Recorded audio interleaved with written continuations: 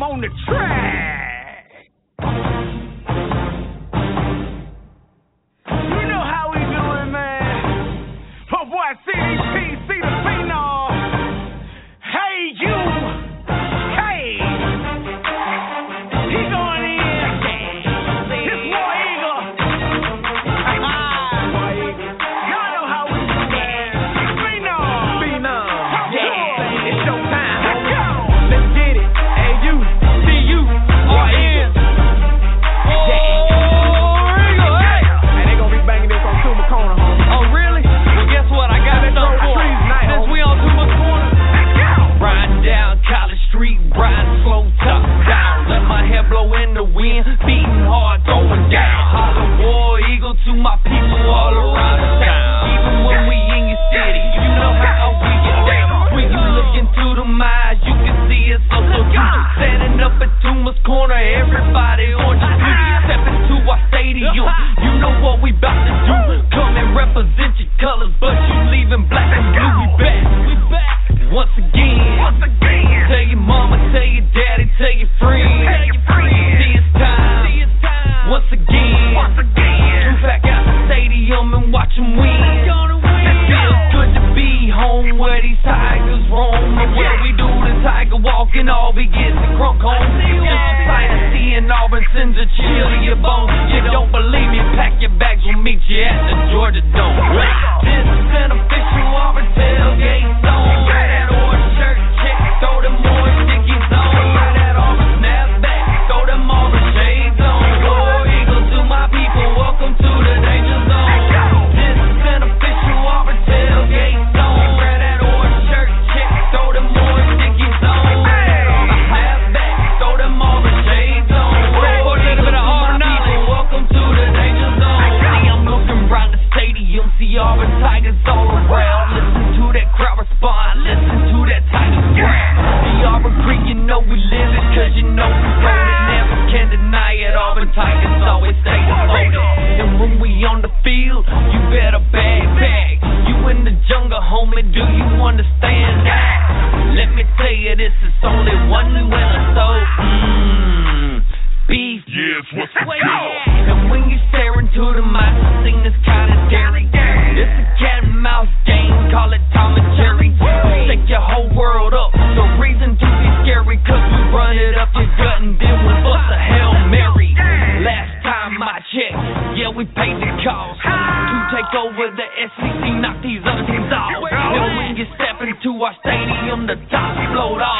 So go ahead, Aubrey, let them know. This is an official Auburn tailgate zone. Wear that orange shirt, check, throw them orange stickies on. Wear that Auburn snapback, throw them Auburn shades on. War Eagle to my people, welcome to the danger zone. This is an official Auburn tailgate zone. Wear that orange shirt, check, throw them orange stickies on. Wear that Auburn snapback, throw them Auburn shades on. War Eagle to my people, welcome to the danger zone. Let's go.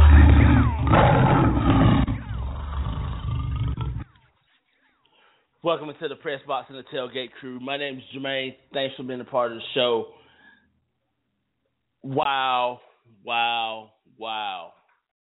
I mean, we're not even 2 days into the NCAA tournament and the NIT, and we've already seen upsets all over the board.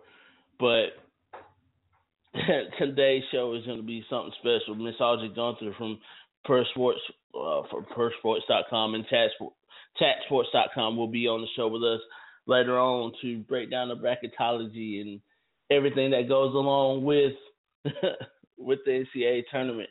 Also, we'll be talking about some the UFC card in Brisbane.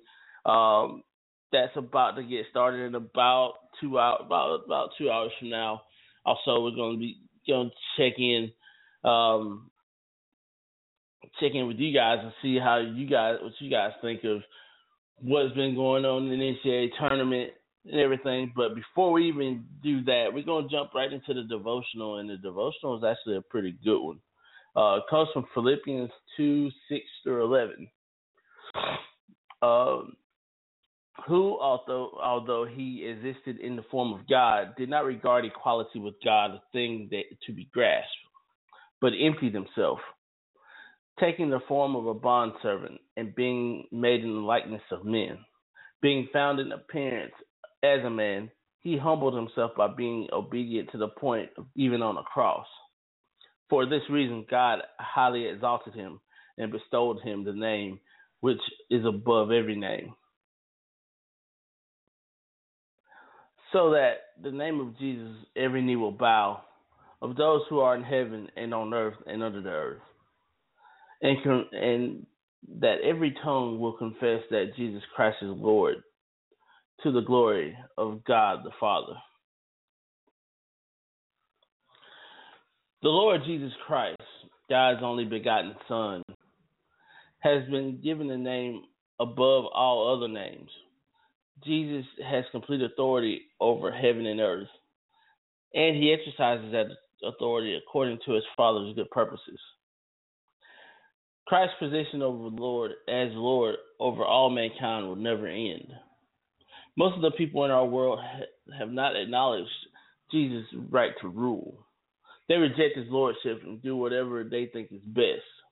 As a result, sin abounds, wreaking havoc in the lives of many. The good news is that the Father has a plan, which cannot be stopped. One day, every person will acknowledge the authority of Jesus, just as God promised. All created beings in heaven, on earth, and under the earth will kneel before him, including those who have rejected the Son of God. What a triumphant and glorious time that will be. Even before that day, we must follow the Savior, are to live our lives, our wills bent in submission to his. If Jesus is Lord over us, then we will acknowledge that life revolves around him and we exist for his purposes, not the other way around. We'll also make his priorities our own, giving the Lord's plans precedence over all others. We will furthermore confess his lordship over us, proclaim that he's our Savior, and testify what he has done for us. Our choices will reflect the desire to be a living testimony to his lordship in our lives. Surrendering control to Jesus Christ is the wisest decision you can make. Is he truly Lord of your life?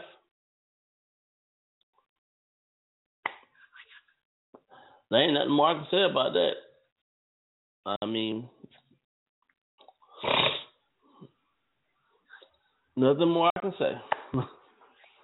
But wow, what a day! What a last 2-3 days. I mean, the NIT got started with a bang on Tuesday. The St. Bonaventure goes down. The only one seed that went down was St. Bonaventure. I mean, Wagner pulled a big upset. I mean, and then you look at what happened, you know, in the first 4 games. In those first 4 games, I mean, you got a school that wasn't even supposed to win any games, got 1 game in it, and then got blown out. Holy Cross. I mean, there's so many great stories that are coming out of these games, and a lot of drama, just wow. But we're gonna take a quick station break. We'll be right back, and we're gonna jump into the UFC and talk about some other things. But we're gonna take a quick station break. We'll be right back.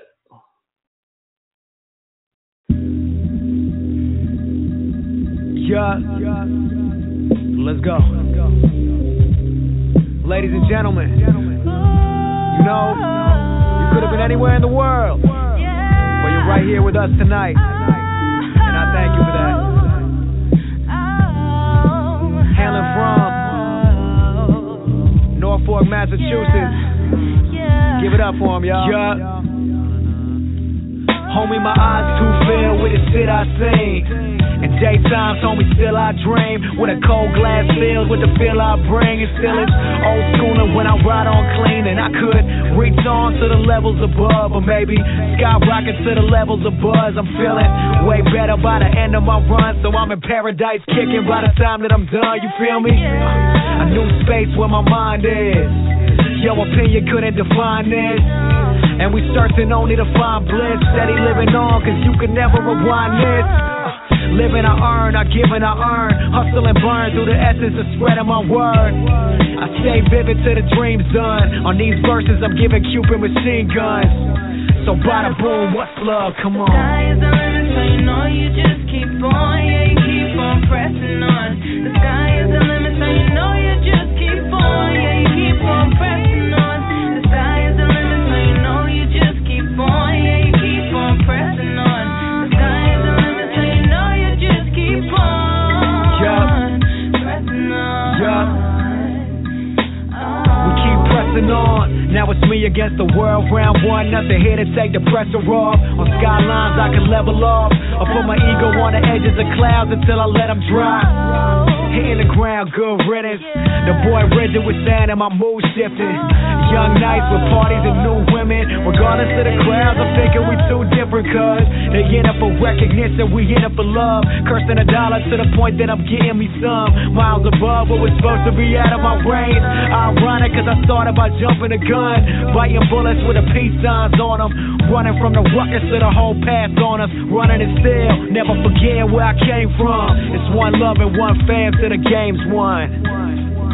We ain't the same, son. The sky is the limit, so you know you just keep on. Yeah, you keep on pressing on. The sky is the limit, so you know you just keep on. Yeah, you keep on pressing on. The sky is the limit, so you know you just keep on. Yeah, you keep on pressing on. The sky is the limit, so you know you just keep on pressing on. Yeah. You know the funny thing is, the sky ain't even the limit, man. Do what you love and focus on what you care about and who you care about. And on and on and on, we pressing on and on and on. And one more time before we're up out of here, give it up for the beautiful lyric of Jada.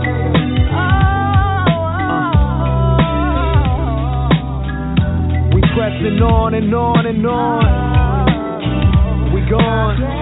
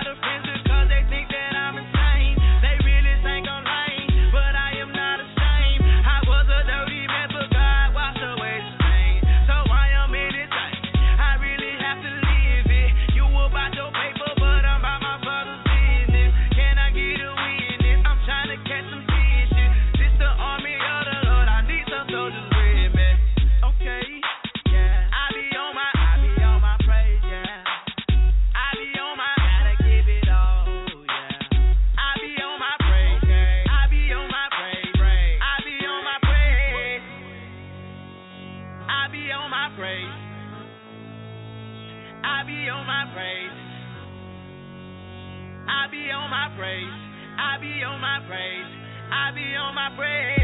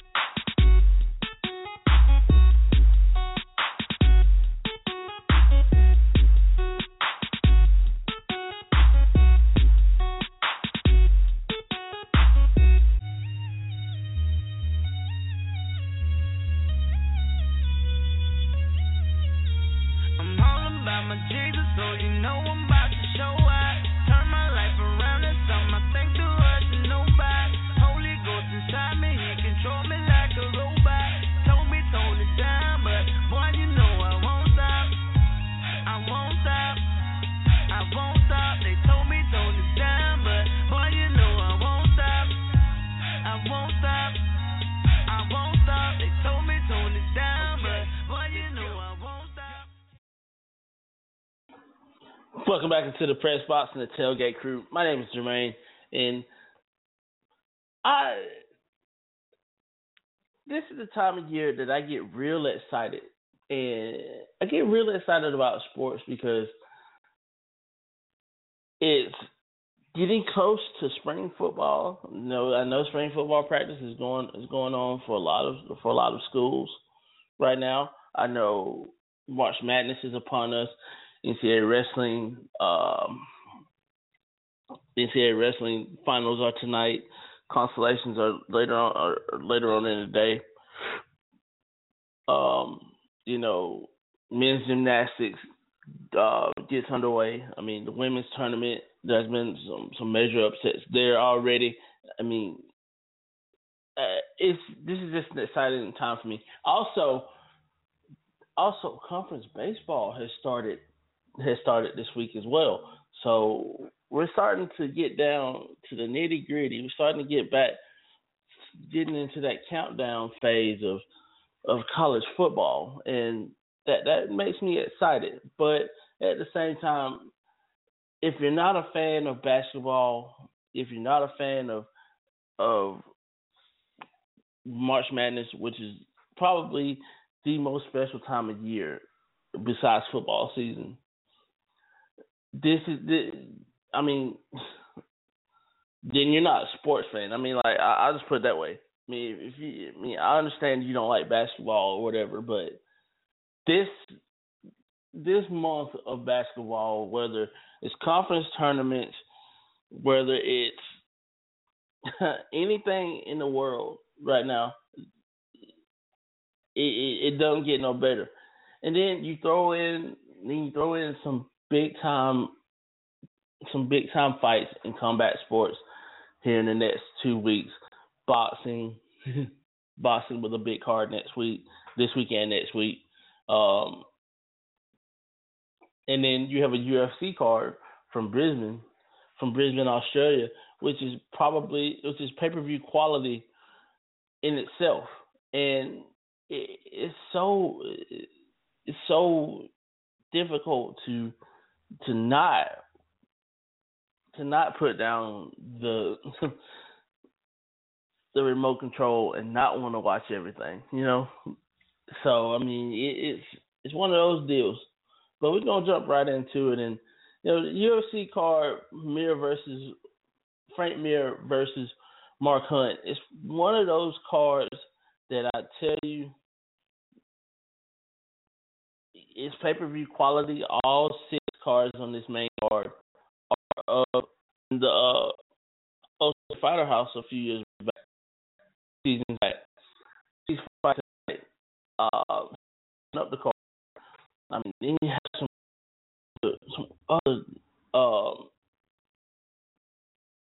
other things that are going on. I mean, it's so awesome to see what's going to happen in these cards, on this card.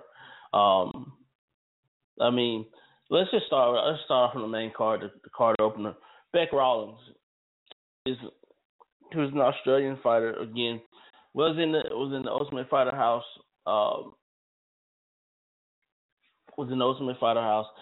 She's 1-1 in the UFC. She's 6-4 overall. She's a great fighter who she can bang, and she's fearless. She's a Muay Thai fighter who likes to stand up, but if you take her to the ground, she kind of struggles on the ground. But she can defend the takedown pretty good as well. So, I mean, nobody's tried to take her down a few times, but I mean, she comes right back up. I mean, she's got a pretty good takedown defense. So, but she hasn't attempted a takedown yet, and she's got some quick hands. She's got some long arms.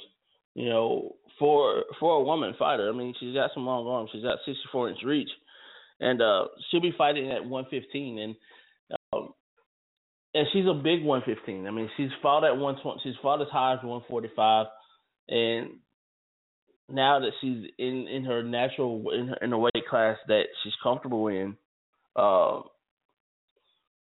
can see her at 115 giving Johanna Jędrzejczyk all the trouble that she can give her, but she's got to work her way up to that. You know, she hasn't fought in almost a year, and this is her first fight back. I've heard some visa issues. I've heard injuries. I mean, a lot of things have happened with her in the past few months, past year or so. So really glad to see her back in the UFC fold. Was supposed to fight on the UFC card, on the Rousey card, on the Rousey home card, but injuries prevented that from happening. So, like I said, just really glad to have her back. This is a make or break fight for her, you know, to be honest with you. I mean, because we haven't seen her much, you know, and we know that there's some more cuts that are about to come. Shoei Ham is a great fighter as well. She's almost like a catch wrestler, but she's not really a catch wrestler. She can stand up, she can bang. She doesn't really try to take downs here in the UFC, and her takedown defense is somewhat suspect. From seeing her in her last fight, she's very suspect when it comes to that. But at the same time, I mean, I am very, very excited. I'm looking forward to the fight because, you know, she's got that kind of style that can make fights. I mean, let's look at what she did back in November on the fight night on the fight night card.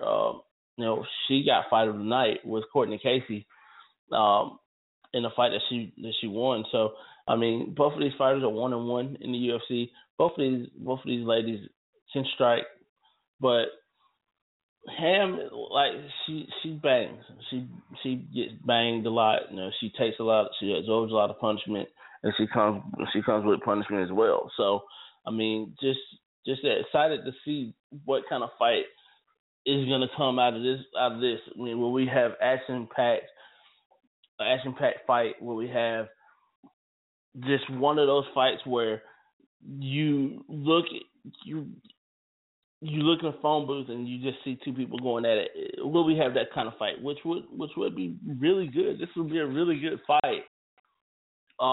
If you're looking for a fight like that. If you're looking for pure skill, this will be a great fight too, because I mean, you're not gonna see them hit the ground. So you're not gonna see them hit the ground much. So it's just gonna be a stand up war, and I like it. I like it a lot. But you know, I won't pick a winner for this fight simply because, I mean, picking winners in fights is like picking winners in you know, Russian roulette. I mean, you just can't do it. I mean, you got a 50-50 shot of doing anything, but you know, I just wouldn't do it. I just won't pick the fights. I think this is gonna be a great fight. You know, next fight on the card is gonna be a great fight as well. I mean, James Tahuna, Steve Boston, these guys can just flat out bring it. They are going to bring it. Bossy, I've seen fight before. I think this is actually Bossy's UFC debut. So,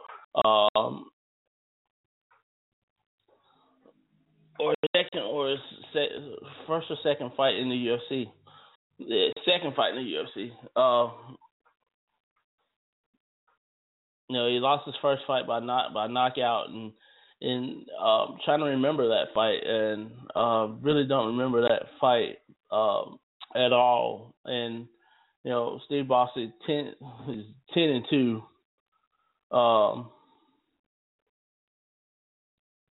Coming into this fight, he's only fought one time in the UFC. That was to Thiago Santos, and Steve Bossy's got some horrific hands.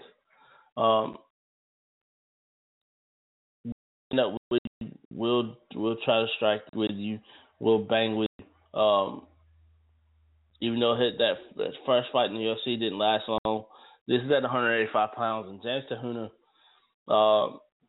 he's got some really, really big-time hands. I mean, he's got one punch knockout power, but he's also a volume puncher too, who can put you away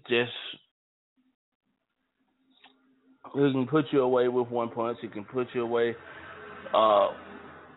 with everything he does, and he likes to take you down. He will take you down. He likes to ground and pound, and he's okay. He's okay in defending the takedowns, but where his bread is buttered is standing up and throwing bombs at you. He throws nice kicks. He throws, he's got power. Like I said, he got power in both hands, but he throws nice kicks as well. So he'll mix up the striking. He'll mix up his wrestling. But Steve Bossy can do a little bit of everything. He's trained with TriStar before. He's trained with Zarabi at TriStar. He's trained at in Vancouver with some fighters over there. So I mean, like this is one of those fights that whoever can take a punch will win the fight, and whoever gets off the first punch can end this fight really quickly. And James Tahuna, what can we say about Tahuna that hadn't been said about him before? I mean, this guy's he's a warrior. I mean, a fight of the night winner. And, he lost his last three fights. He lost to Glover Teixeira by choke. He lost to Shogun by knockout. He lost to Nate Marquardt by armbar. I mean, and he was in those fights as well. So, I mean, and in those fights he fought four times. And he fought four times in 2013. And he hasn't fought in the UFC since 2014, and that was his loss to Nate Marquardt.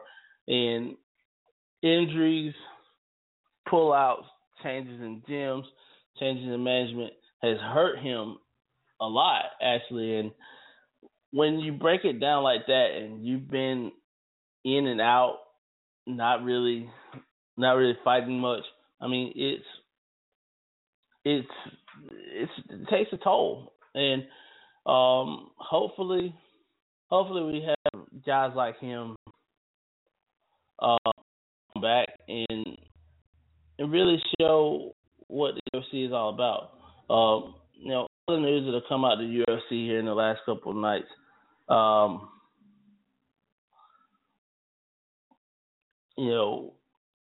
The Matt Mitrione saga is pretty much over.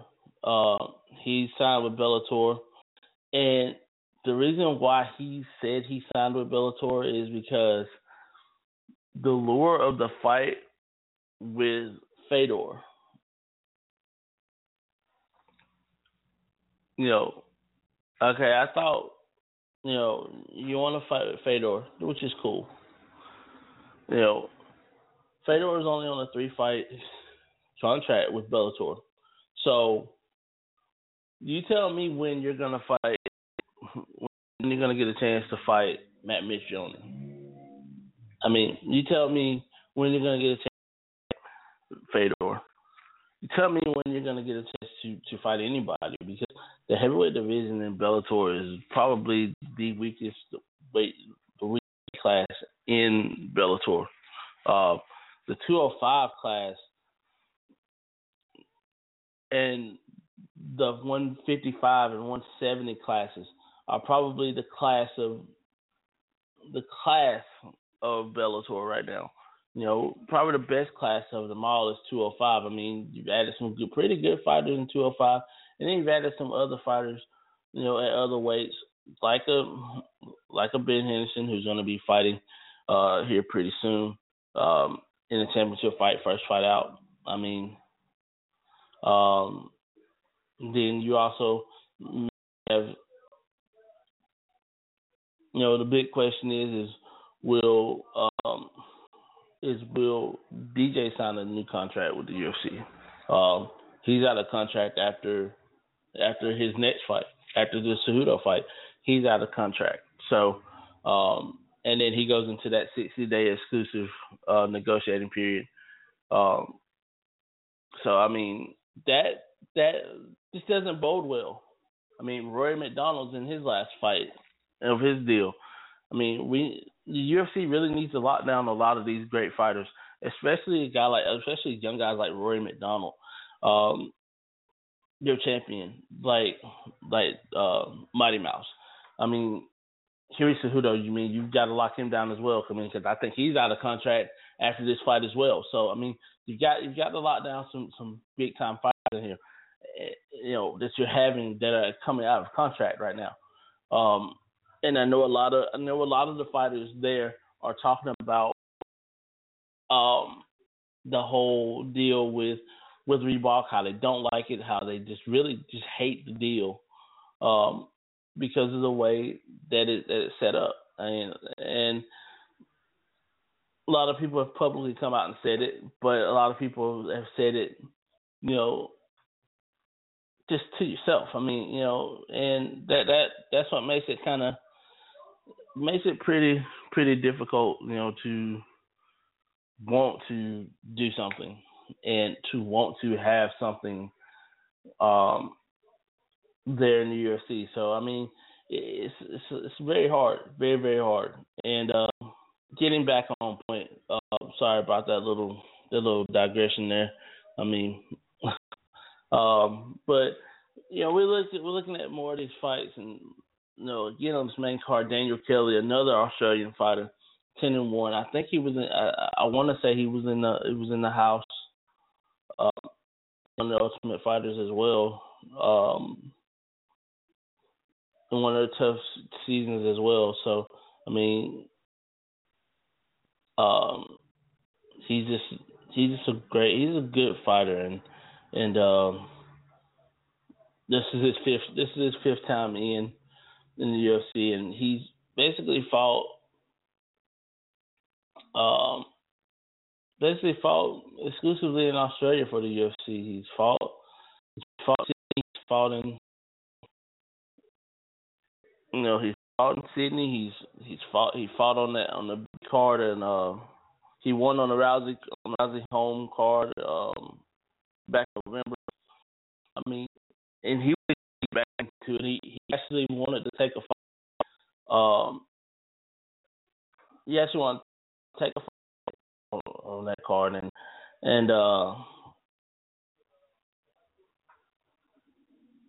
he actually wanted to take a fight on the pay-per-view card, the McGregor-Diaz card. So, I mean, that in itself is a pretty good. It was a pretty good card, and I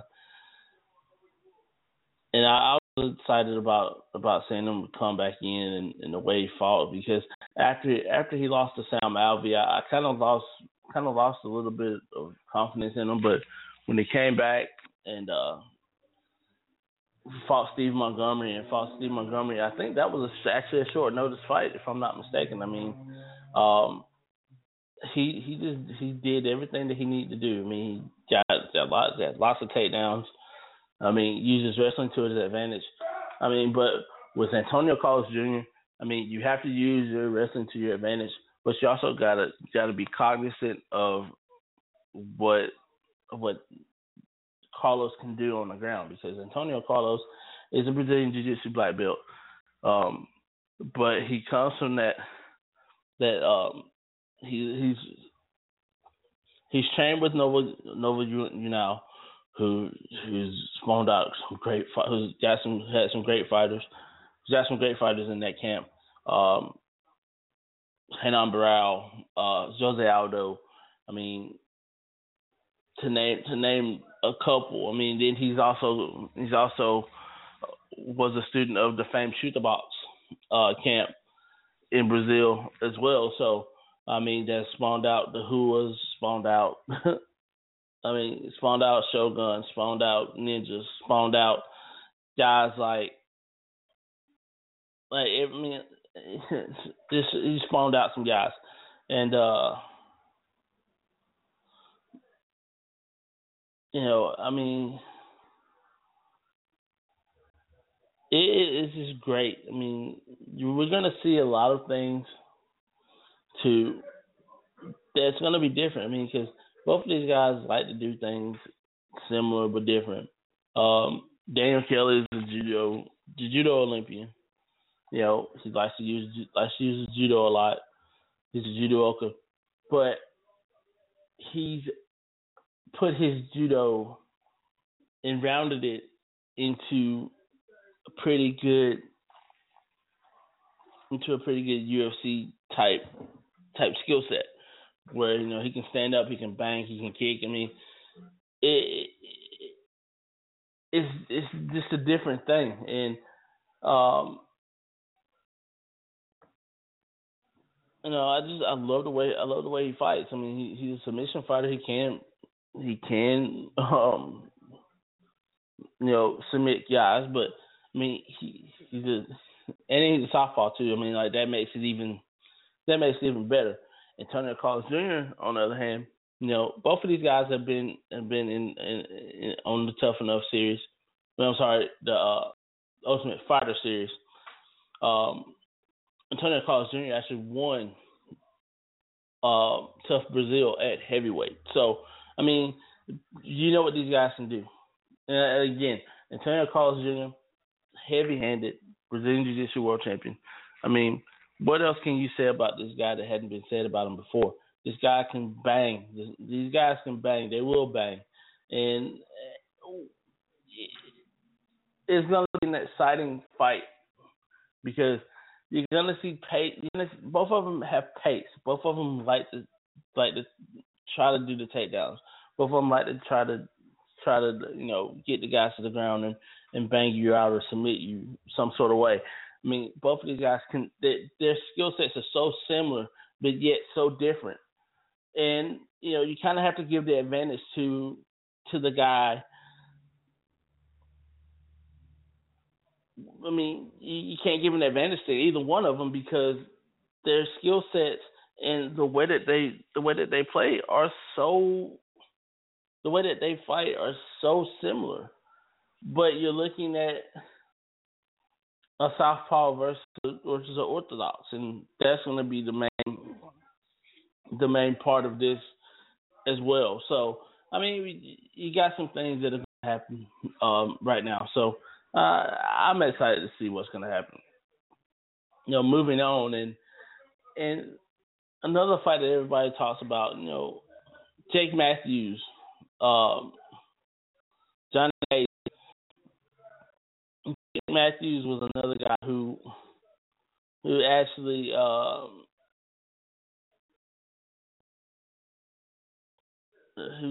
mean, he's a Brazilian Jiu-Jitsu guy. He's a young guy. You know, he's a really, really young guy. I can see him fighting. I mean, he's 55. He's 21 years old. I mean, he's a 155-pound fighter. I mean, this kid he's taking on a guy in Johnny Case who was a really good guy, really good fighter. But with Jake Matthews, he's 3-1 in UFC. Got submitted and then came back in and won the fight against Areola.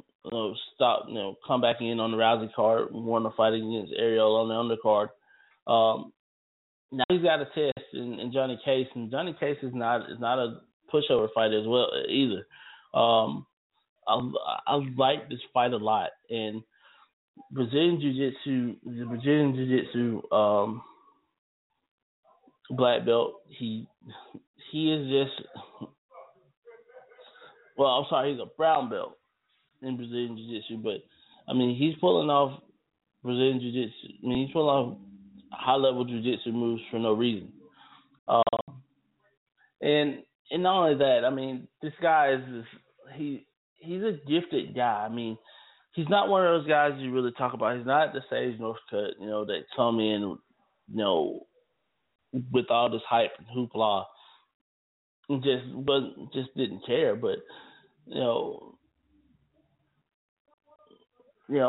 just don't really hear much about him. But this guy's he's got some nice hands. I mean, from what I've seen, he's got some nice hands. He's got great takedowns, and he doesn't get hit. He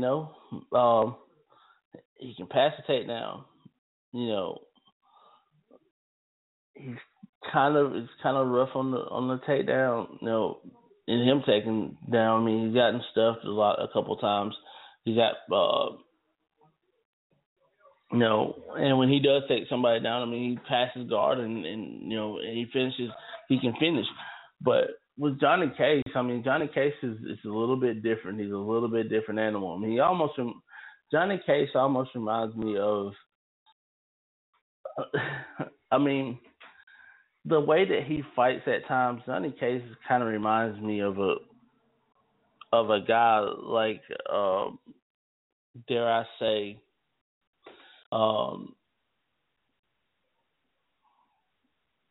he's got an exciting thing to him, and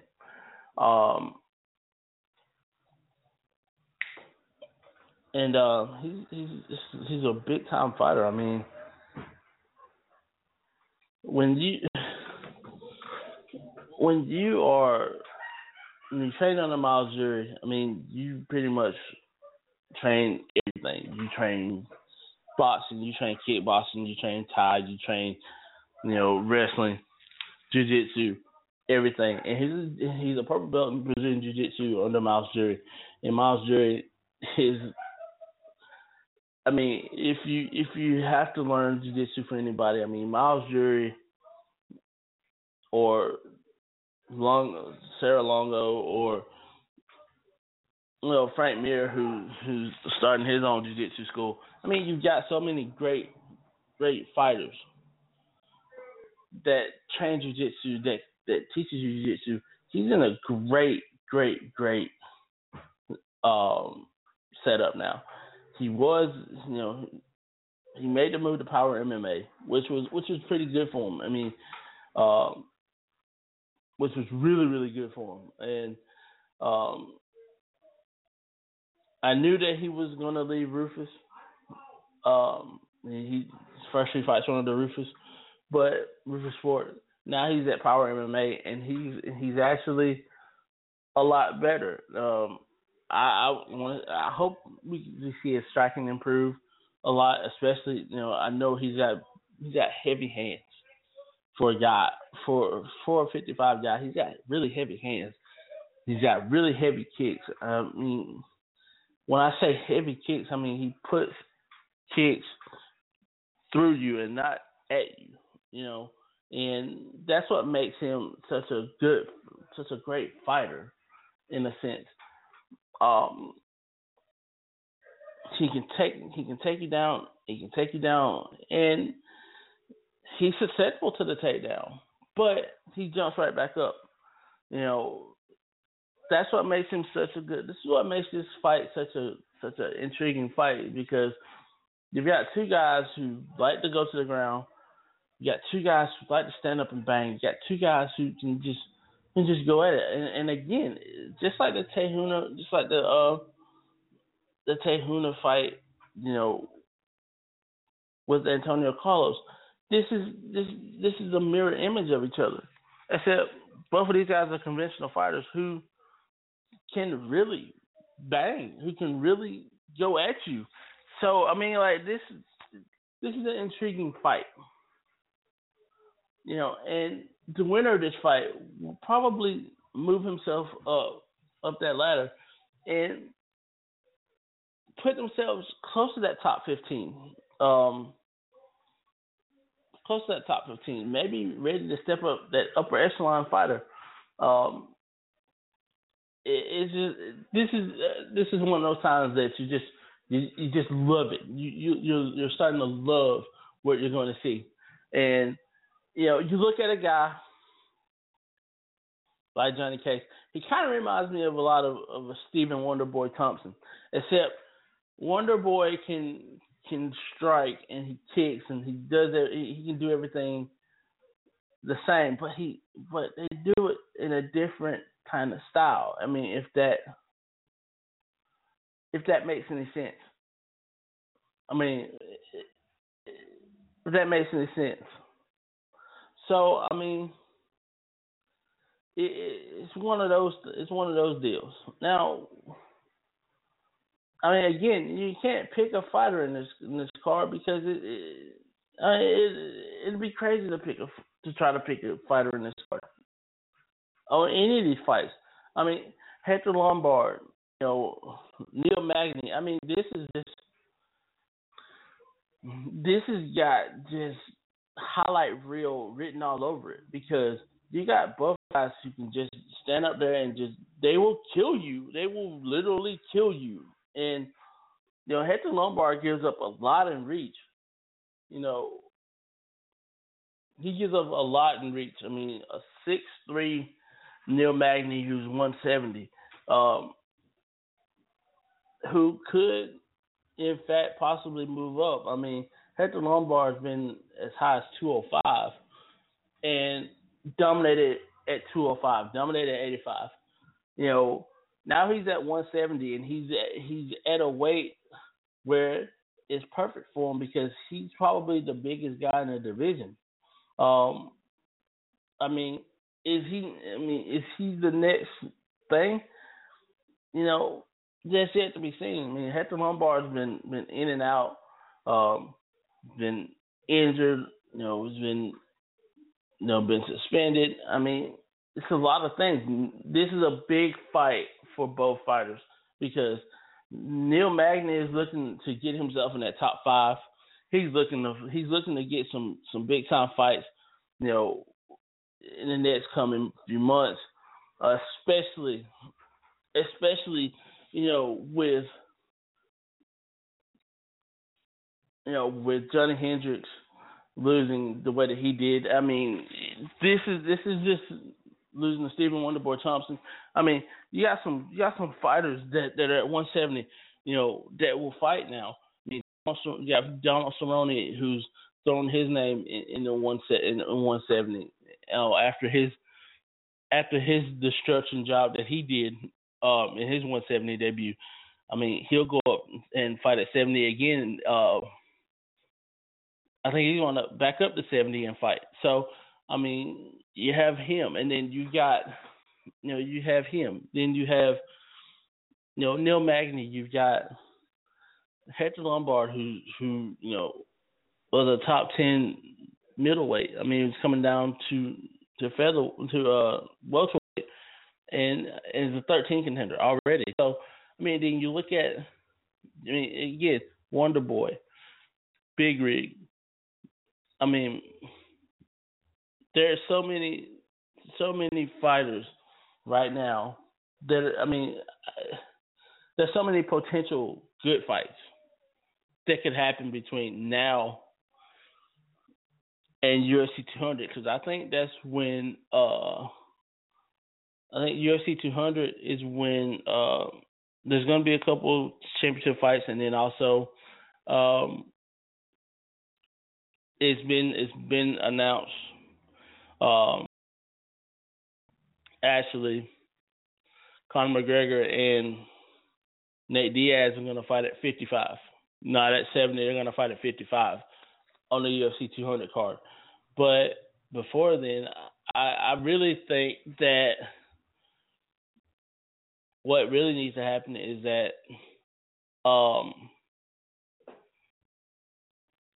what really needs to happen, like seriously, is you gotta put Conor McGregor into a championship fight at 145. I mean, I understand you want to see this fight, but I think you have to put him in a fight.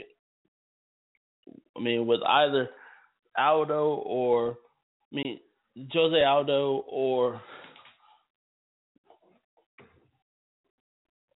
seriously, like you have to put him in a fight with Jose Aldo or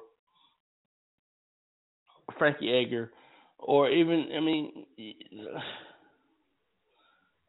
those are the two fights that needs to happen. Rafael Dos Anjos, what's really wrong with Dos Anjos is he's got a Liz Frank injury. So there's no telling how long he's going to be out. A lot of people are saying that was a Liz Frank injury that he has. I would love to see him fight that fight at 55, but I would love to see this fight again. Do I want to see it this early? No. I want to see him go back to 45. I want to see him fight Frankie Edgar. I want to see him fight Jose Aldo. I want to see what's going to happen when Renan Barão comes up to 45. You've got so many things that's going to happen in this months, because Renan Barão has said that he's moving up to 45, which in turn, Jose Aldo is saying he wants to fight. He wants to avenge his loss, give up the belt, and go up to 55, and possibly fight Dos Anjos himself. So, there's a lot of things that's going to happen between now and then. And, Hector Lombard, Neil Magny, this is a showcase fight for you. This is a showcase fight. Because you win this fight, you set yourself up to be in the top 10, get a top 10 fighter, get a big name to fight you. Like I said, Donald Cerrone may come up and fight you. He's always on standby.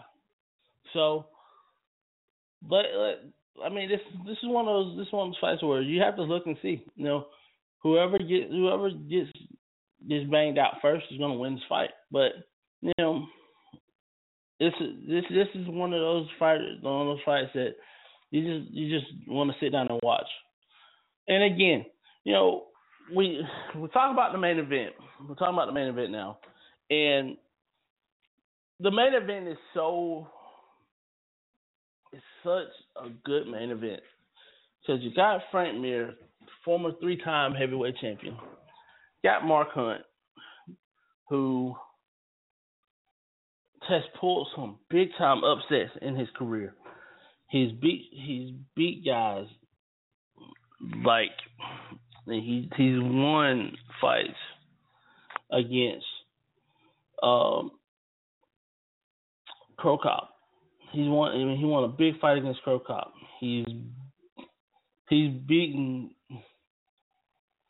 some big time heavyweights in here, and he's also gotten knocked out by a couple heavyweights here.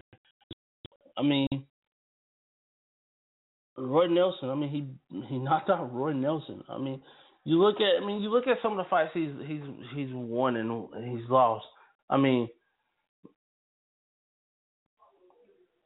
Let's just go back. He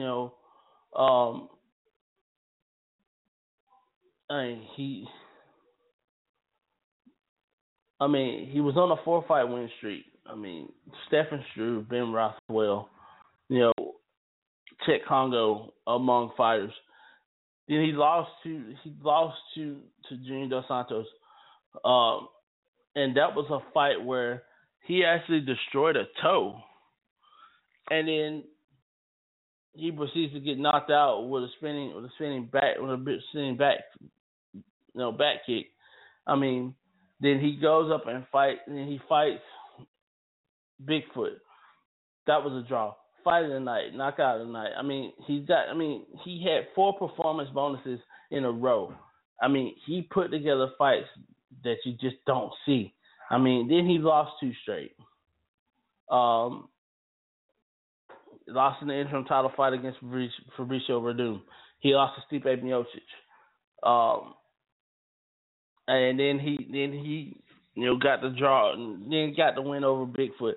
And now he's fighting a guy, a veteran than Frank Mir. I mean, Mark Hunt's got a chin that's made of granite. But is his durability still there anymore? I think that's a better question. He's 41 years old. Does he still have that fire? Does he still have that passion? Let's just wait and see still there. But I mean, I can see him winning big time fights. I can see him winning this fight. But if he tries to stand up with him, I hope that he stands up. I hope that he gets inside and stands up with him, because Mir here lately, Frank Mir has been knocking people out of it. I mean, let's just put it this way: Frank Mir has been knocking people out. He's on a little bit of a downward trend as well. I mean, he's 5-4 in his last 5-5 in his last 10 fights, and I mean, it's just it's real. It's a real thing, just to watch him. And 2 straight performances of the nights, and then he lost to Frank Mir. Then he lost to Andrei Arlovski in a fight that was so anticipated before. Kind of lost his luster, fighting Andre. And I'm really excited to see what's going to happen in this fight, because Frank Mir can bang. He's also real susceptible to getting hit on the chin. So, I mean, it's just very, very, very, very hard to say, and very, very difficult to say. And I mean, you don't want to just sit up here and just downplay what he can and can't do. But Frank Mir is just, I mean, he's a different kind of fight now, a different kind of fighter now. And again, he's very cerebral. He's in the Jackson Winklejohn camp now. So I mean, like, everything that he's doing here lately is just different. It's very, very different. So just excited to see it,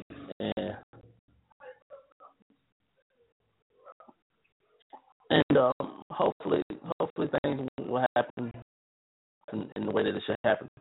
But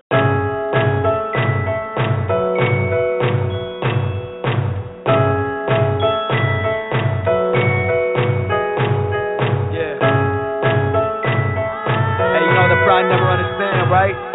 But look, if the world never finds us, this could be for you. Put it down like raised on a rule, never love what you ain't got. So I walk by the code, never talk, and you just not.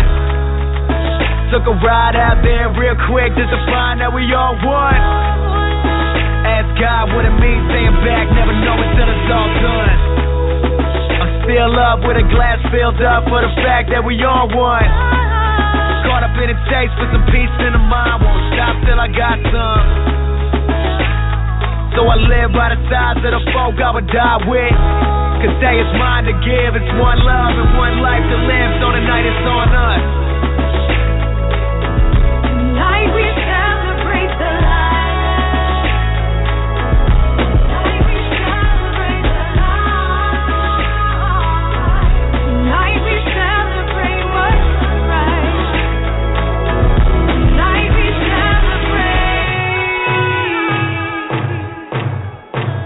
Put it down like Came in by the sea, looked round for the home that she found in the South End. Raised my mom up, same time serving meals every day just to pay rent.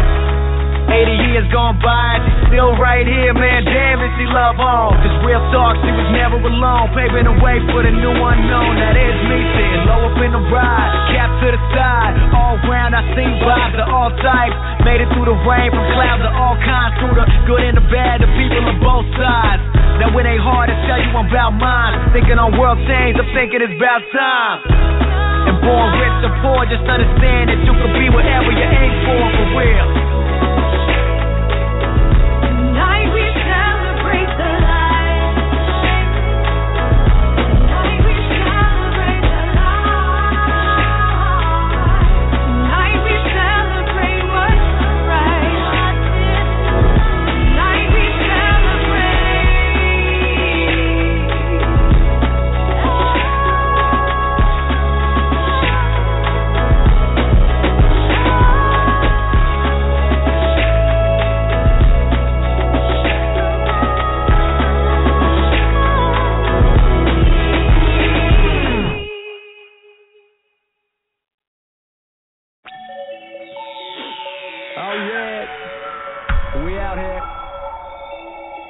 Oh yeah. 1 mile, 1 mile.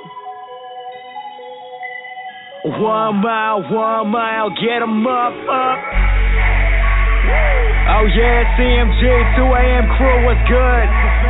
Bad Nation, I see y'all.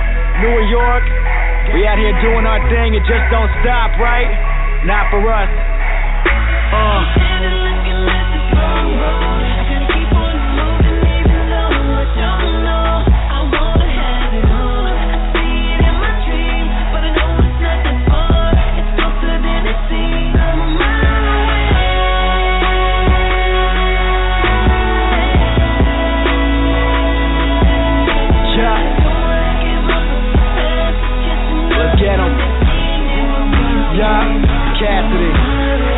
I'm 1 mile from everything I've been chasing after. Me and Kyle hit the sky like we was falling backwards. Went from killing time and climbing down the ladder to coming up with that real, that's my natural hazard. Word, we those young men with those sharp minds, going all in, it's no part-time, and we taking that cause it's our time. Same drive with that new gas, and that's old school, just new class. Cameras out like news flash, and we hit the sky with that new cash. Word, and I've been running for days, ever since I broke up out of the cage. Been up and away like par 5s, we drive them insane.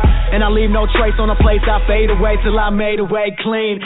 Got the whole world on the case, but no matter what, you won't stop my team. I'm moving through the city, busy riding deep, getting stronger by the day, they weaker by the week. Competition gets outworked, so it works out fine. And every single minute we in it, we break limits from 10 miles out. You can see us shine, what's good?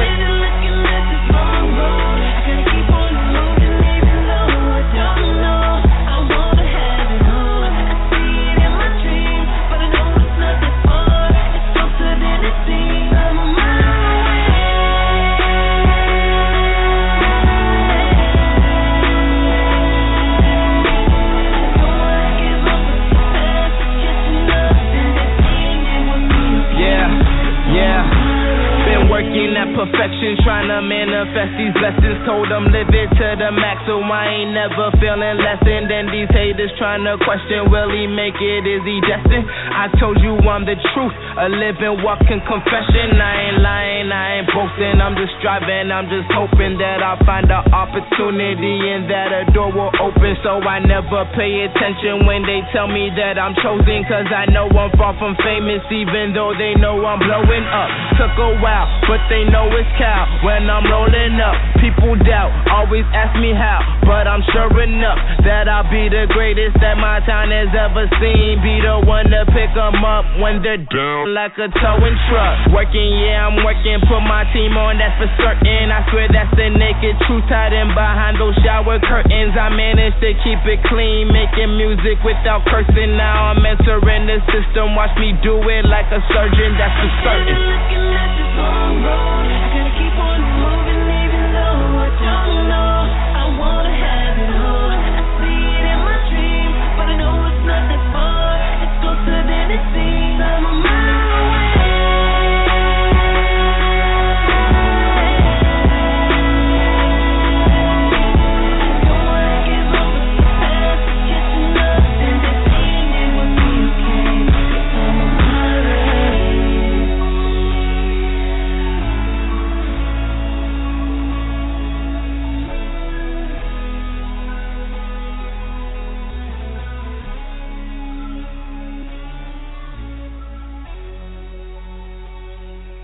welcome back to the Press Box and the Tailgate Crew. My name is Jermaine. That was the sound of Connor Cassidy on the air. Just checking out some of the things. Check him out on YouTube, Connor Cassidy. Check him out on Twitter, Connor TK Cassidy. I mean, this kid is a banger, and he's part of the Live by Terrence Network as well. So y'all go out and holler at him and check him out.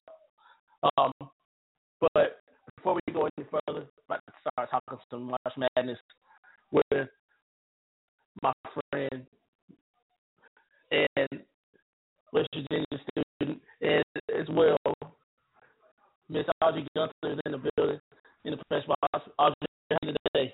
Hey, I'm good. How are you? I'm good. I'm good.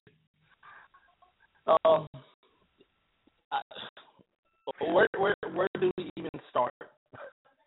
I know, right? I don't even know. I mean, this is living so far up to the moniker of March Madness. Let's just start off with Tuesday. Holy Cross. Well, was it Tuesday, Wednesday? Holy Cross. I mean, getting a win. Who would have thought that they would have got a win? I was excited for them. I mean, yeah, it was surprising, but I think they played really well throughout their whole tournament. I mean, it sucks that I was excited for them. I kind of wanted to see how far they would go. It's unfortunate that they got decimated, but I mean, that was great. That was one of my Holy Cross, and honestly, Arkansas Little Rock have been two of my favorite teams just watching this past year. Look at Little Rock. Right. What was that? Arkansas Little Rock, and look at Arkansas Little Rock's record, and they have a better record than any of the four number one seeds in the tournament.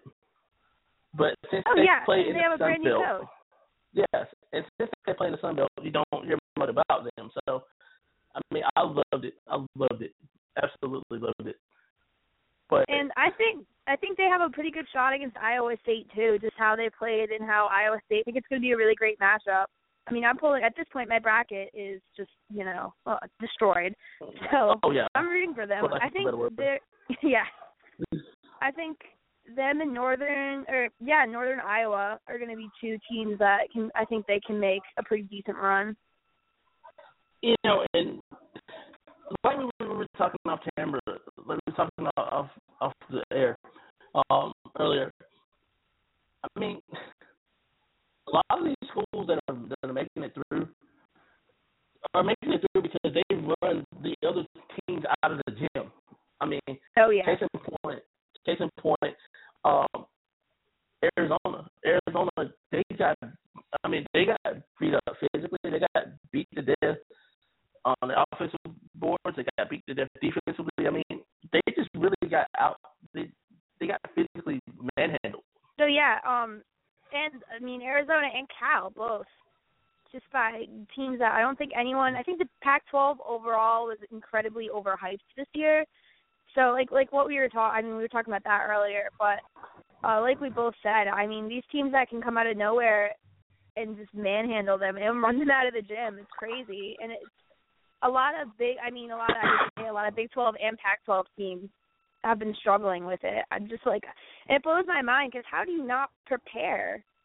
It almost just seems like half of these teams aren't even ready to play. It blows my mind. This is a good point that you make here as well. And you know, when you look at schools in the Pac-12, did I even think that they would get 7 in even beforehand? No. And then the fact that they went 2-5 over the first 2 days. Oh, it's bad. And the only 2 schools that got through were going forward. And what we're going to see in this Week 16 is just going to be that much better. Oh, yeah. Absolutely. I think Utah and Gonzaga is going to be huge. Honestly, Utah needs to win that game, not just for them, but for the Pac-12 in general. I mean, a lot of people, like, I personally didn't think that 7 teams should have gone, but I mean, this just reiterates it. Yes. I mean, I preach that. As soon as I saw the brackets, I was like, you have Cal as a 4 seed,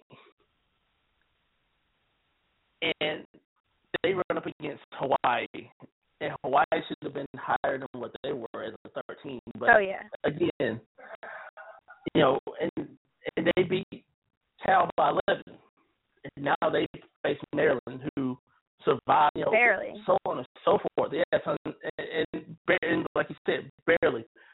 I mean, in Colorado, here's the thing, like, I don't even consider that an upset, UConn, Colorado. I mean, I think they should have been switched. That's just insulting to UConn. And I agree. And you know, we look at the American, and we look at the American. I mean, they got 4 teams in, and they're 2-2, if I'm not mistaken. Yeah, I think you're right. I think that's what people expect. I mean, I don't think that's anything that was, like, unexpected. No, but Baylor losing to Yale, that was a bit of a shock to me. Oh yeah, I'm sorry. Oh no, you're fine. I think the Big 12 in general has just. I mean, I'm not too happy with how it's looking for them, but yeah, that was one of the bigger upsets I thought too. I know Baylor is normally a very physical team. I mean, even size-wise, they're pretty big guys. But Yale, I mean, like we said, Yale came prepared, and they did what they needed to do. And I think that it's going to be great seeing them match up against Duke. I'm rooting for them, because I hate Duke. But, I mean, it's also great just to – I personally like seeing teams come out of the Ivy League and show that it's more than just an academic. Like, I don't think we've seen any team do this well from the Ivy League since Harvard a couple years back. Right. Yeah. Yale's been at the top of that Ivy League heat for a while, but yeah, they pretty much ran it all year.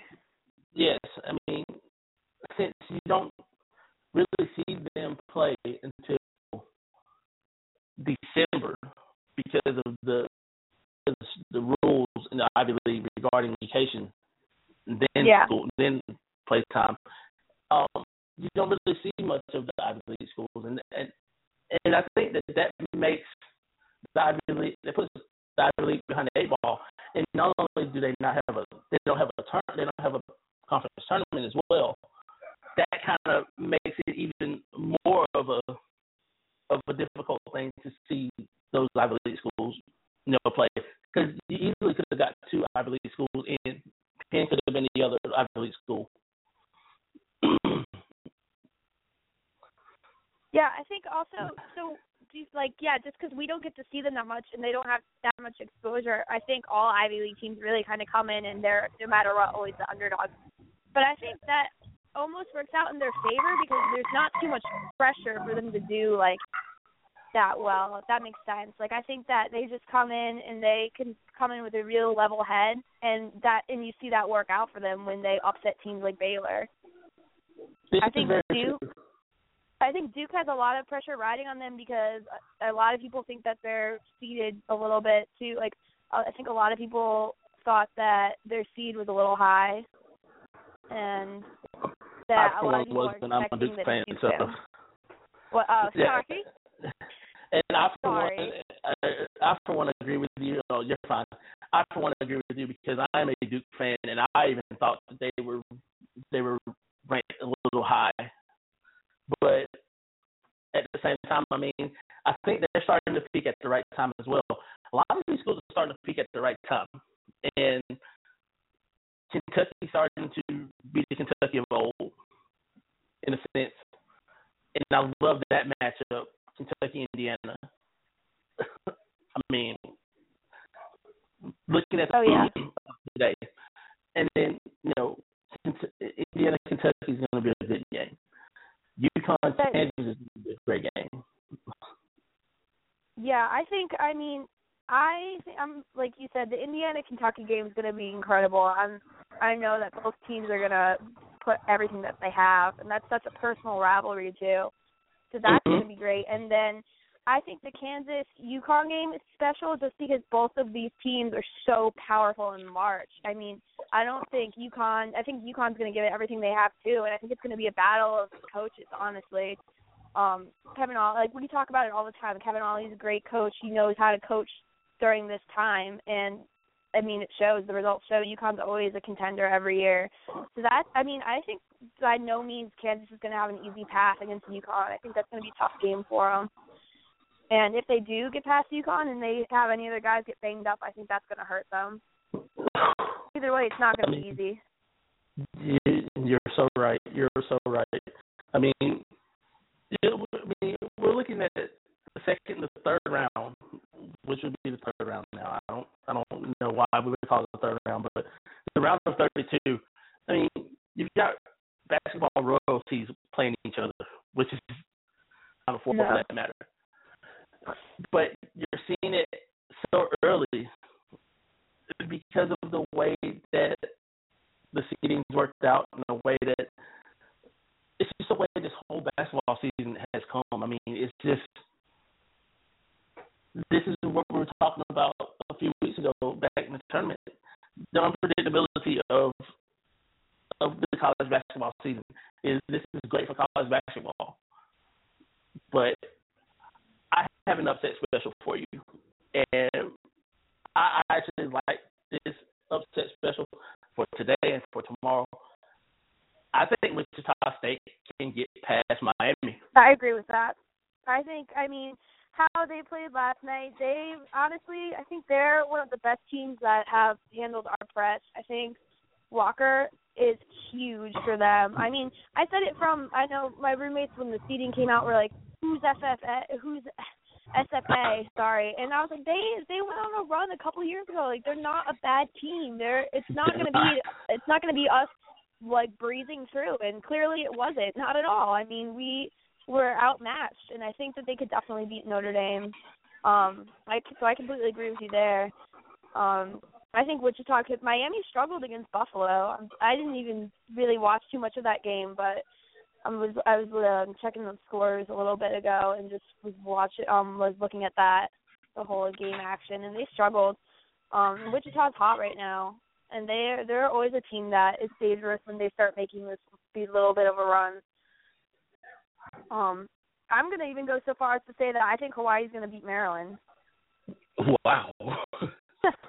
I wasn't going to get bold with that, but I was thinking the same thing as well. I mean, because I like the way Hawaii plays, and they have a first-year head coach as well.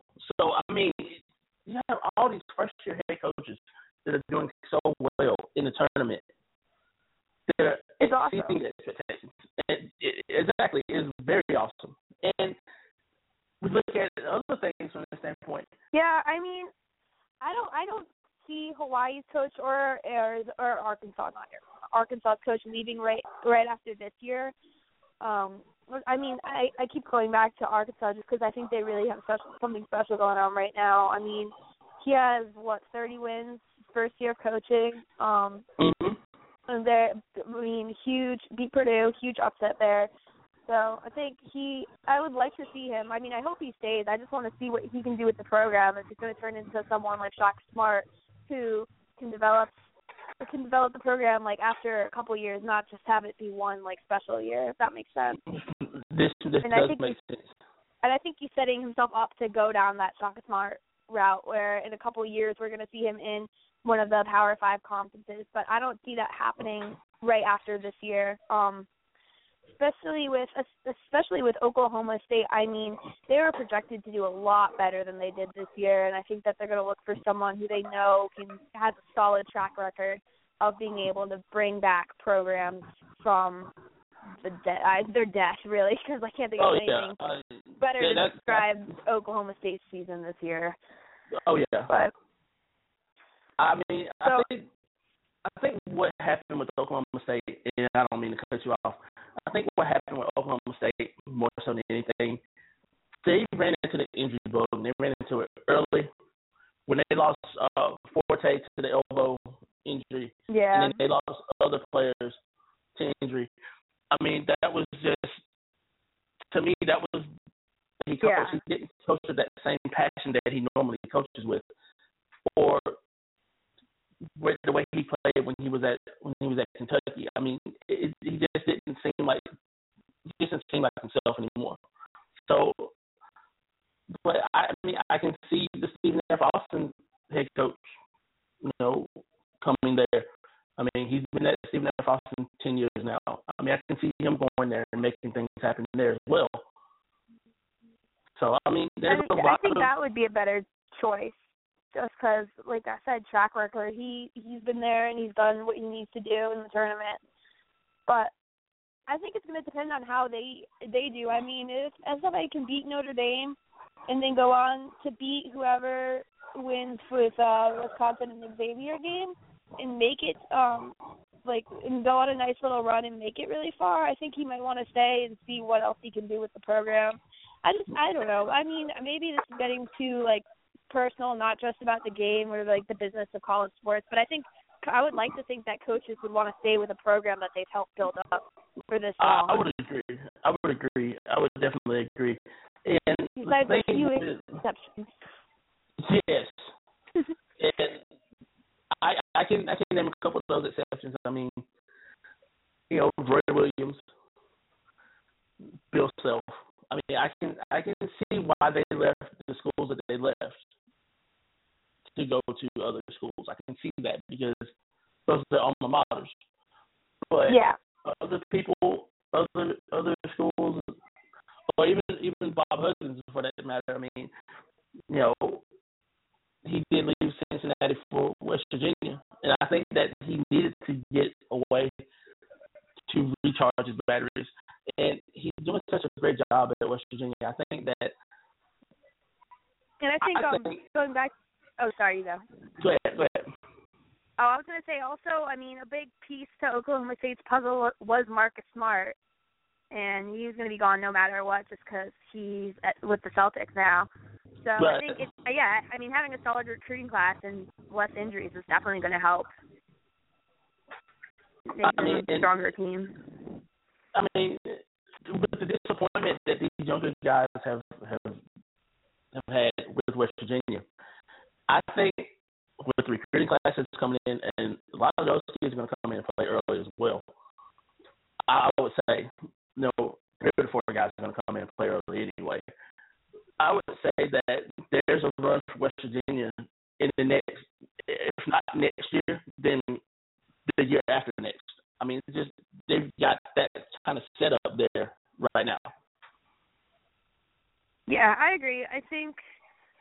How do I word this? Yeah, I think for West Virginia, I mean, for right now, I think that losing the seniors that we're losing is going to hurt. But I think I think we're going to do fine next year. I mean, I think the most difficult part for us is going to be making up Jayshawn Page's points, honestly, because we have a lot of good guys, and hopefully our recruiting class can help with that. But our shooting has been kind of spotty all season, so that's going to be tough. Right, and that's the sad part about West Virginia. You're losing so much of your offense, but defensively, I mean, you're still going to be solid. But it's just seeing what you can do on the offensive side. If you're going to get people to develop and become the leader and take the bull by the horns on the offensive end, I think that's going to be what he's going to look for next season. But that was a tough loss for both Texas last night, West Virginia last night. I mean, West Virginia, the fight back in West Virginia, there was a lot of fight left in. And we had 17 turnovers too, and SFA was able to score off almost everyone, if not everyone. Mm-hmm. And that, to me, that it's frustrating, and it's not just with West Virginia; it's with all schools. To me, if you're at this point, you made the NCAA tournament. Every team should be able to capitalize off of turnovers.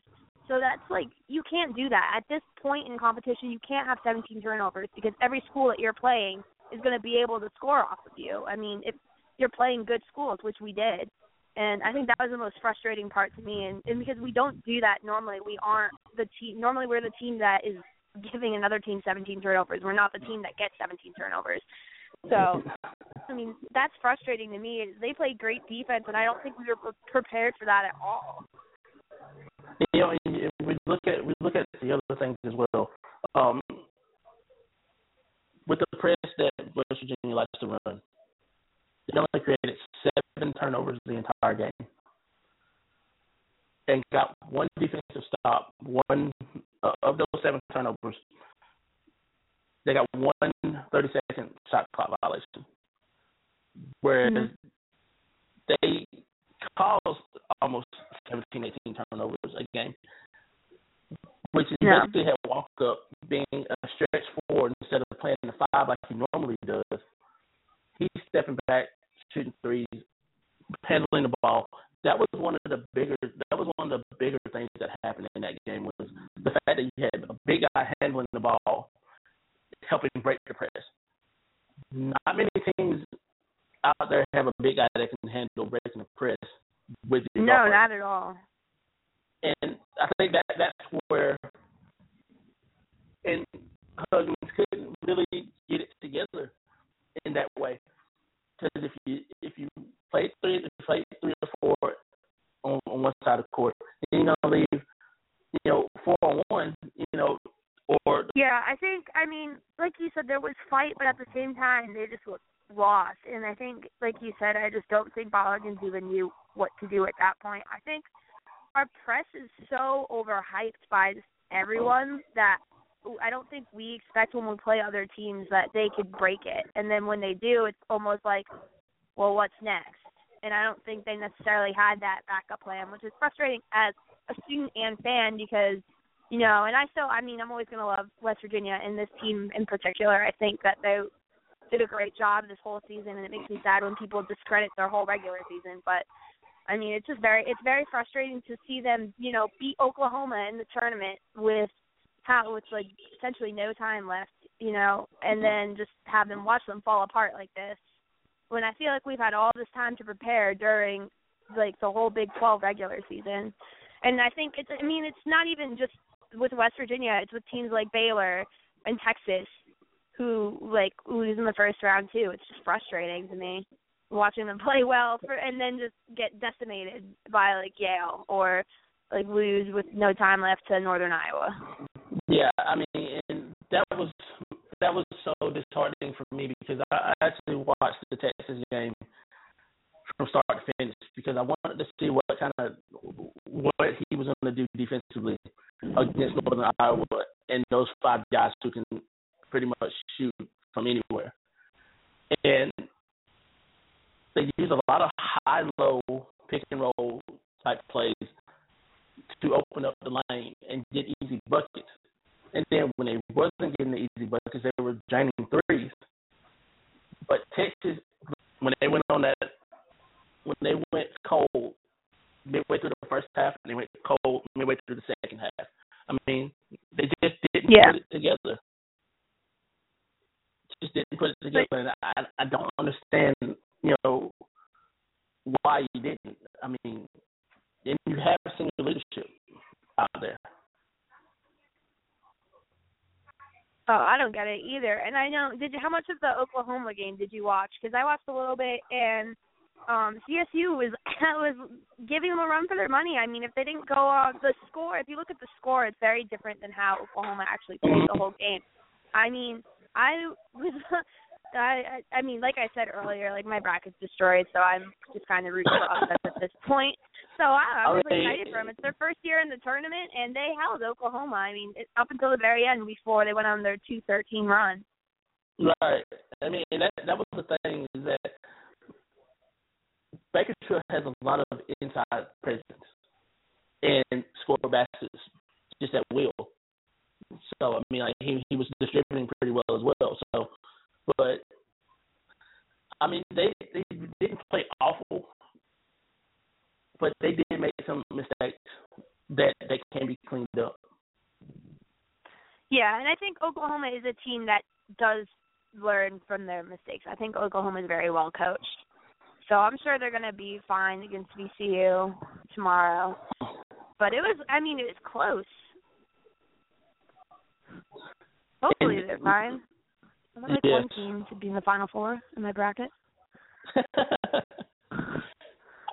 don't know. Michigan State, and we look at Michigan State, and oh God, Middle Tennessee is. Michigan, you can say that Michigan State was too, though. Honestly, right, and you can, and you definitely can. But I'm just, it behooves me to even mention this, but when Michigan State was a 2 seed, like I want to say it was like 2000. I want to say it was 2000. They were a 2 seed.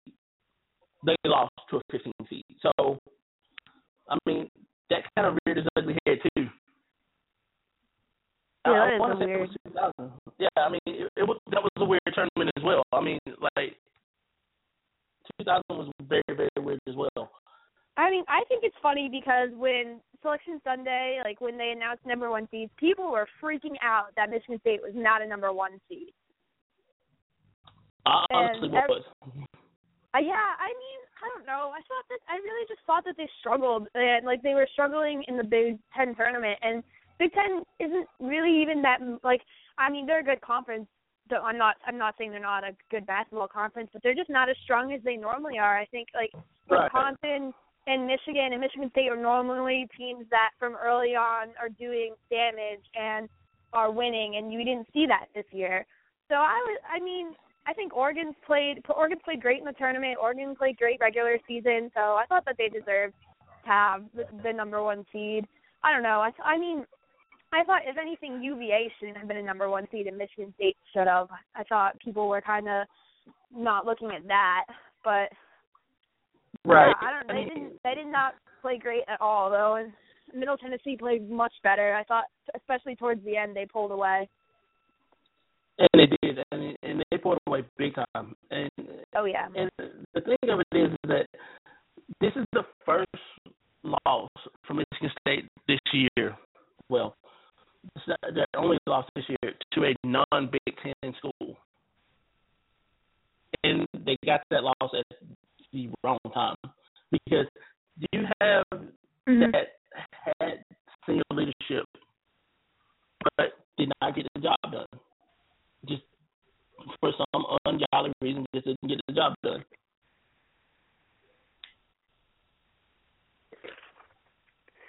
I mean, I know like March is built for upsets, and that's what everyone says. But yeah, like it just blows my mind, especially when you're a 2 seed. How do you let that happen? Like, how do you put like almost like they like had a great Michigan State had a great one all year and just crash and burn. I mean, I guess that like if you look at Dayton losing to Syracuse, it's the same thing, I guess. I mean, oh my God, that came out and that might have been like the most surprising upset to me, honestly. That might have been it. I mean, Syracuse has Monmouth has a better record than them. Yes. Like significantly better. Yes. But they pull off a win in the tournament. I mean, they should have been a first 4 team. They should have.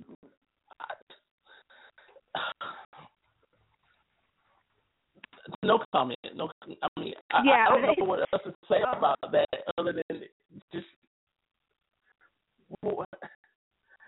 Really? Yeah. I mean, I think it goes. I think a little of it also goes back to teams. Sorry, what were you saying? You lose to St. John's by 12, and they only had 5 wins the entire season. Yeah, no, I mean, I don't know if they. Now I guess it's hard to argue that they shouldn't be there with that much with a huge blowout against Dayton. But I mean, I think it also goes back to schools like maybe Hawaii, who seeded a little, who I think was underseeded, and Syracuse playing with a chip on their shoulder, like knowing that nobody wants them to win and knowing that they have they have pressure and needing the pressure. So maybe it's a little bit, I don't know, that is a huge win for Syracuse. And which is surprising because normally I would say that Syracuse does very well regular season and then kind of falls apart in the tournament. So it's interesting to see them completely reverse that.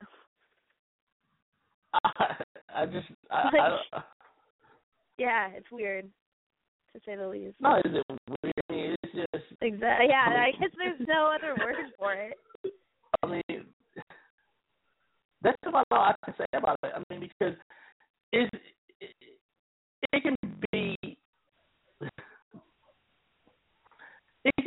April, and you'll still have these kind of things happen. I mean, in NCAA basketball.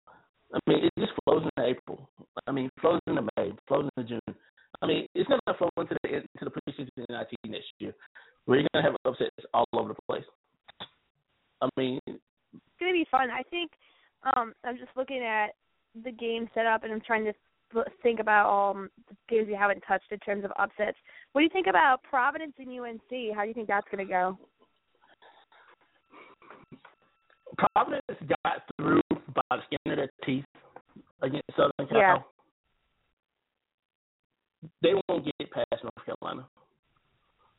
Now, if they come out shooting hot like they did against Southern Cal, then they might make a game of it. But Florida Gulf Coast gave North Carolina a bit of a scare. I mean, with some of the things that I agree with you. I thought Providence would play a lot better against USC. I mean, they have two of the best players in the Big East right now, and I don't know why they're not playing better. I mean, Chris Dunn is projected to go top 10 in the NBA draft.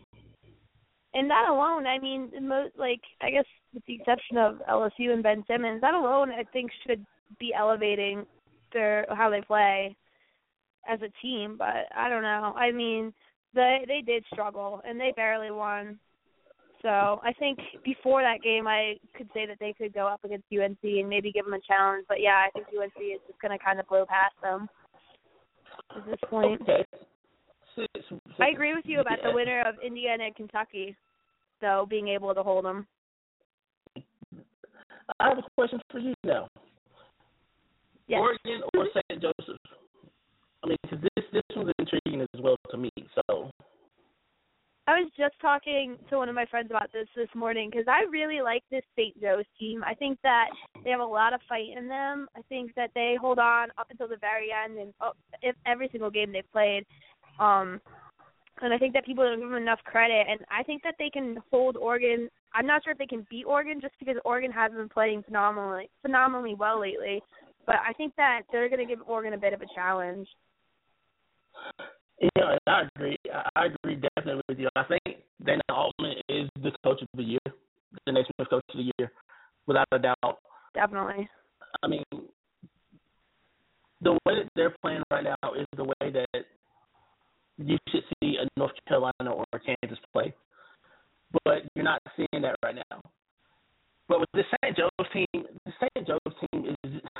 like, it's just like you said, and they're aggressive defensively, which makes them very potent on the offensive side to get in transition because they play a little bit of small ball. If you think about it, I mean, you haven't seen that kind of play from St. Joseph since you had Jameer Nelson and Delonte West in the backcourt. So this makes this game very intriguing to me. Definitely, I agree with you. I'm really excited about that matchup, and everyone's kind of been like, why? It's like Oregon's just going to kill them. But I think they're going to give Oregon – I mean, I think they're definitely going to challenge Oregon, especially if Oregon has to – or whoever wins that game has to face whoever wins the Duke and Yale game. I don't think that's going to be an easy matchup either. I think if Yale wins, they're hot. No. I mean, Yale and Duke played earlier in the year, and Duke actually beat them by 19. So, I mean, I don't think it's going to be that much of a blowout. No, but at the same time, Yale was actually in that game. They actually led that game by 6 at one point in that game. And I can tell you, looking at that Yale team, I was like, they're going to make some waves. And that was the first thing I had told a lot of people, especially my friend Tyrus, who shouts out to my man Tyrus. I mean, he's a big North Carolina fan. I'm not sure if they can beat Duke, but I think it's going to be really close. I know when I was doing my picks originally, I had Baylor over Yale, and then I had Baylor over Duke, just because I mean a little biased. I just watched Baylor play more in the Big 12. It's so hard for me to do picks, and it's funny because my grandpa actually worked at Oregon State for a while, and he always I do his bracket for him, and he always says how I never count the Pac-12 for anything. So I was like, okay, you know what? Like, yeah, I'll pick them for a couple more games than I normally do, and then this happens. So, yeah, I mean, like you never know. So, I don't know. I think I remember watching Yale and Duke earlier in the year, and I think Duke has just been so inconsistent. But they're one of those teams that knows how March works and can handle themselves. But I don't think it's going to be that much of a blowout at all. I think it's going to be a pretty close game. I mean, like I said, I do too. And like I said, and the reason why I'm picking Yale over Duke, again, I'm a Duke fan, but I would love to see Duke win. But Yale has a deeper bench than Duke does. I mean, the Yellows. Yeah, I think it could go anyway. I think that they both have a lot of advantages and disadvantages against each other. I would agree. And I would definitely agree. And before we go any further, I want to congratulate you. I've read some things, I saw some things, both on your Facebook and your Twitter. And I want to congratulate you on getting into that program that you got into. Oh, thank you. So I mean, so that way, this is not just about sports with this young lady here. I mean, you can tell she's a basketball girl. She knows her bracketology to the T. But this is a woman who is going to be doing big things in her life, and just wanted to congratulate you and get that out there to everybody as well. Thank you. Yeah, anticlimactic decision. I'm staying at West Virginia next year for grad school.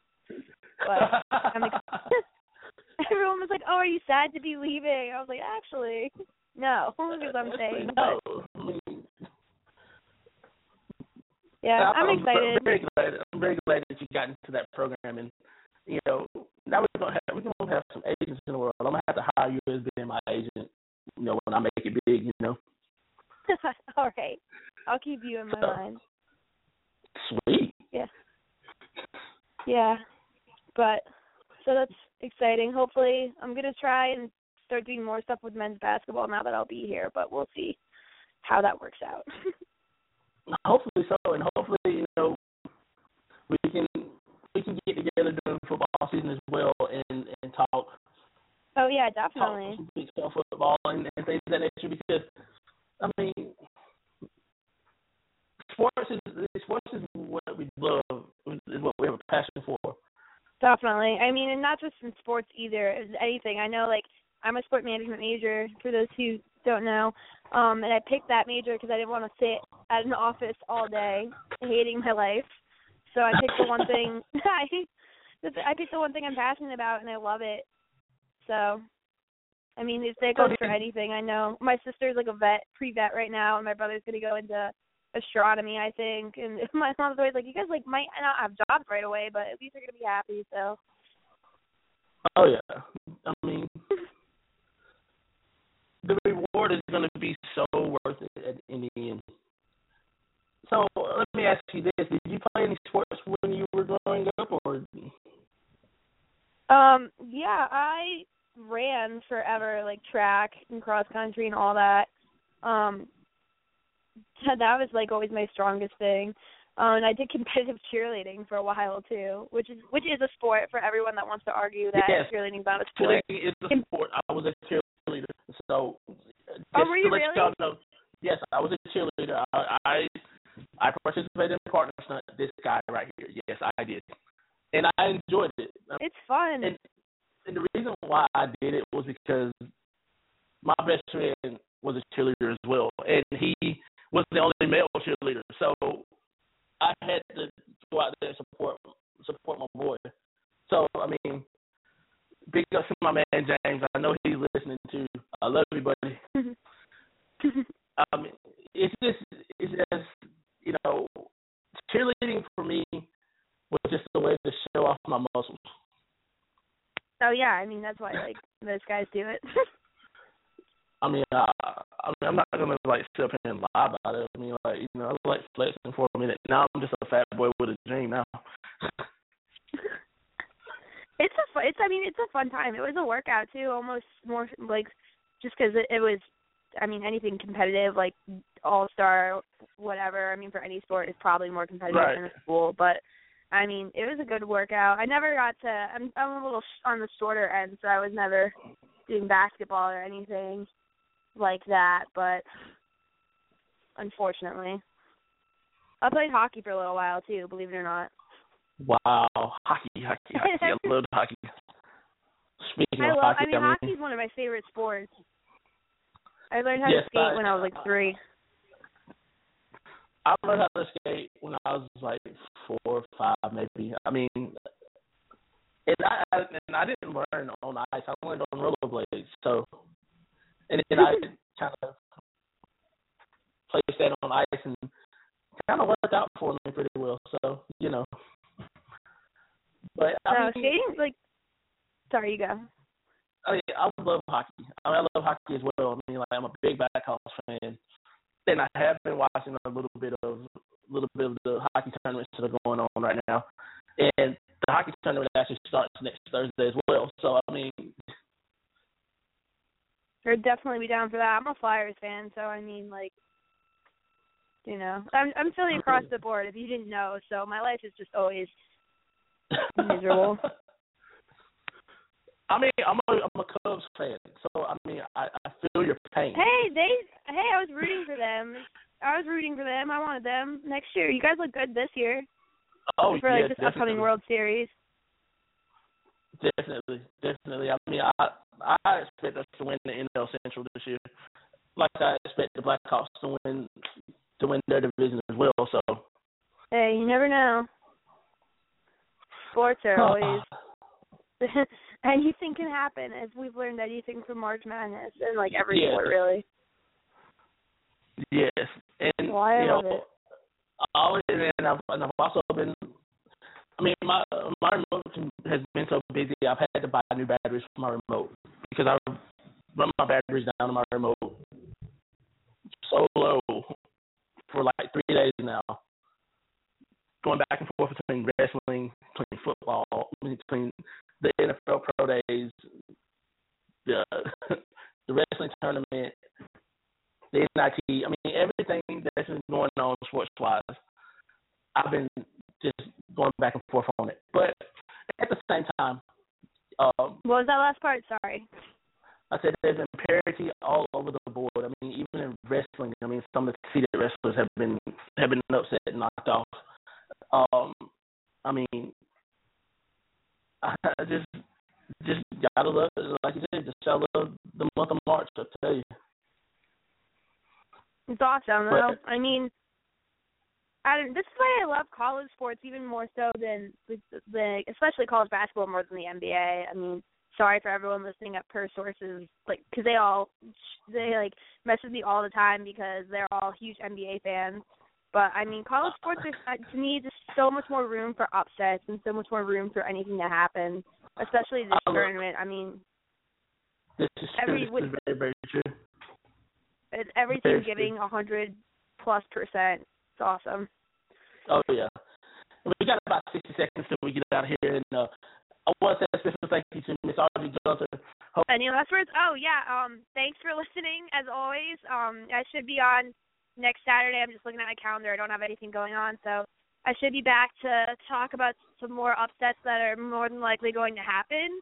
And just check out Per Sources and Chat Sports on Twitter, and our websites are exactly the same. So check them out, and thank you guys for listening. Thanks, guys. Everybody have a great weekend, and let's go tailgate.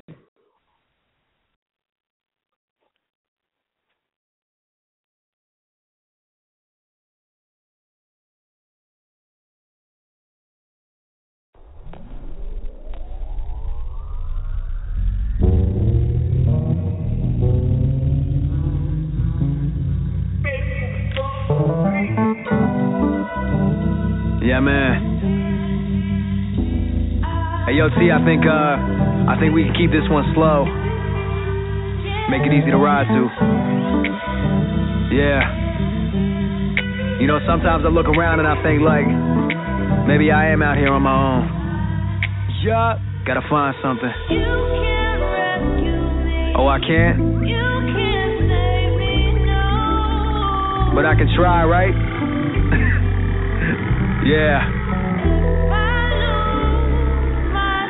Well, what then?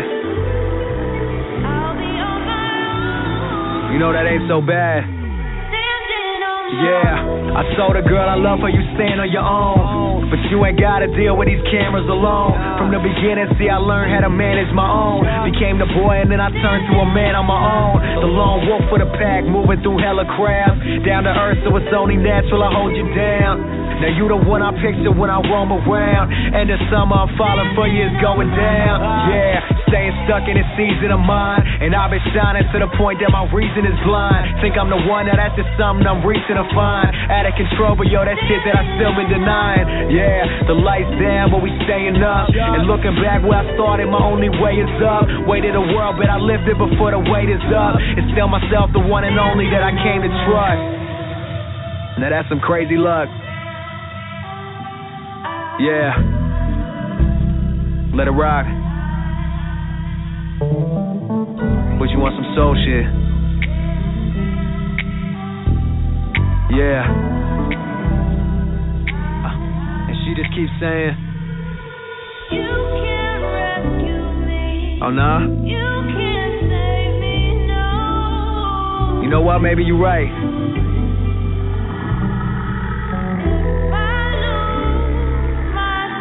Well, what you gonna do?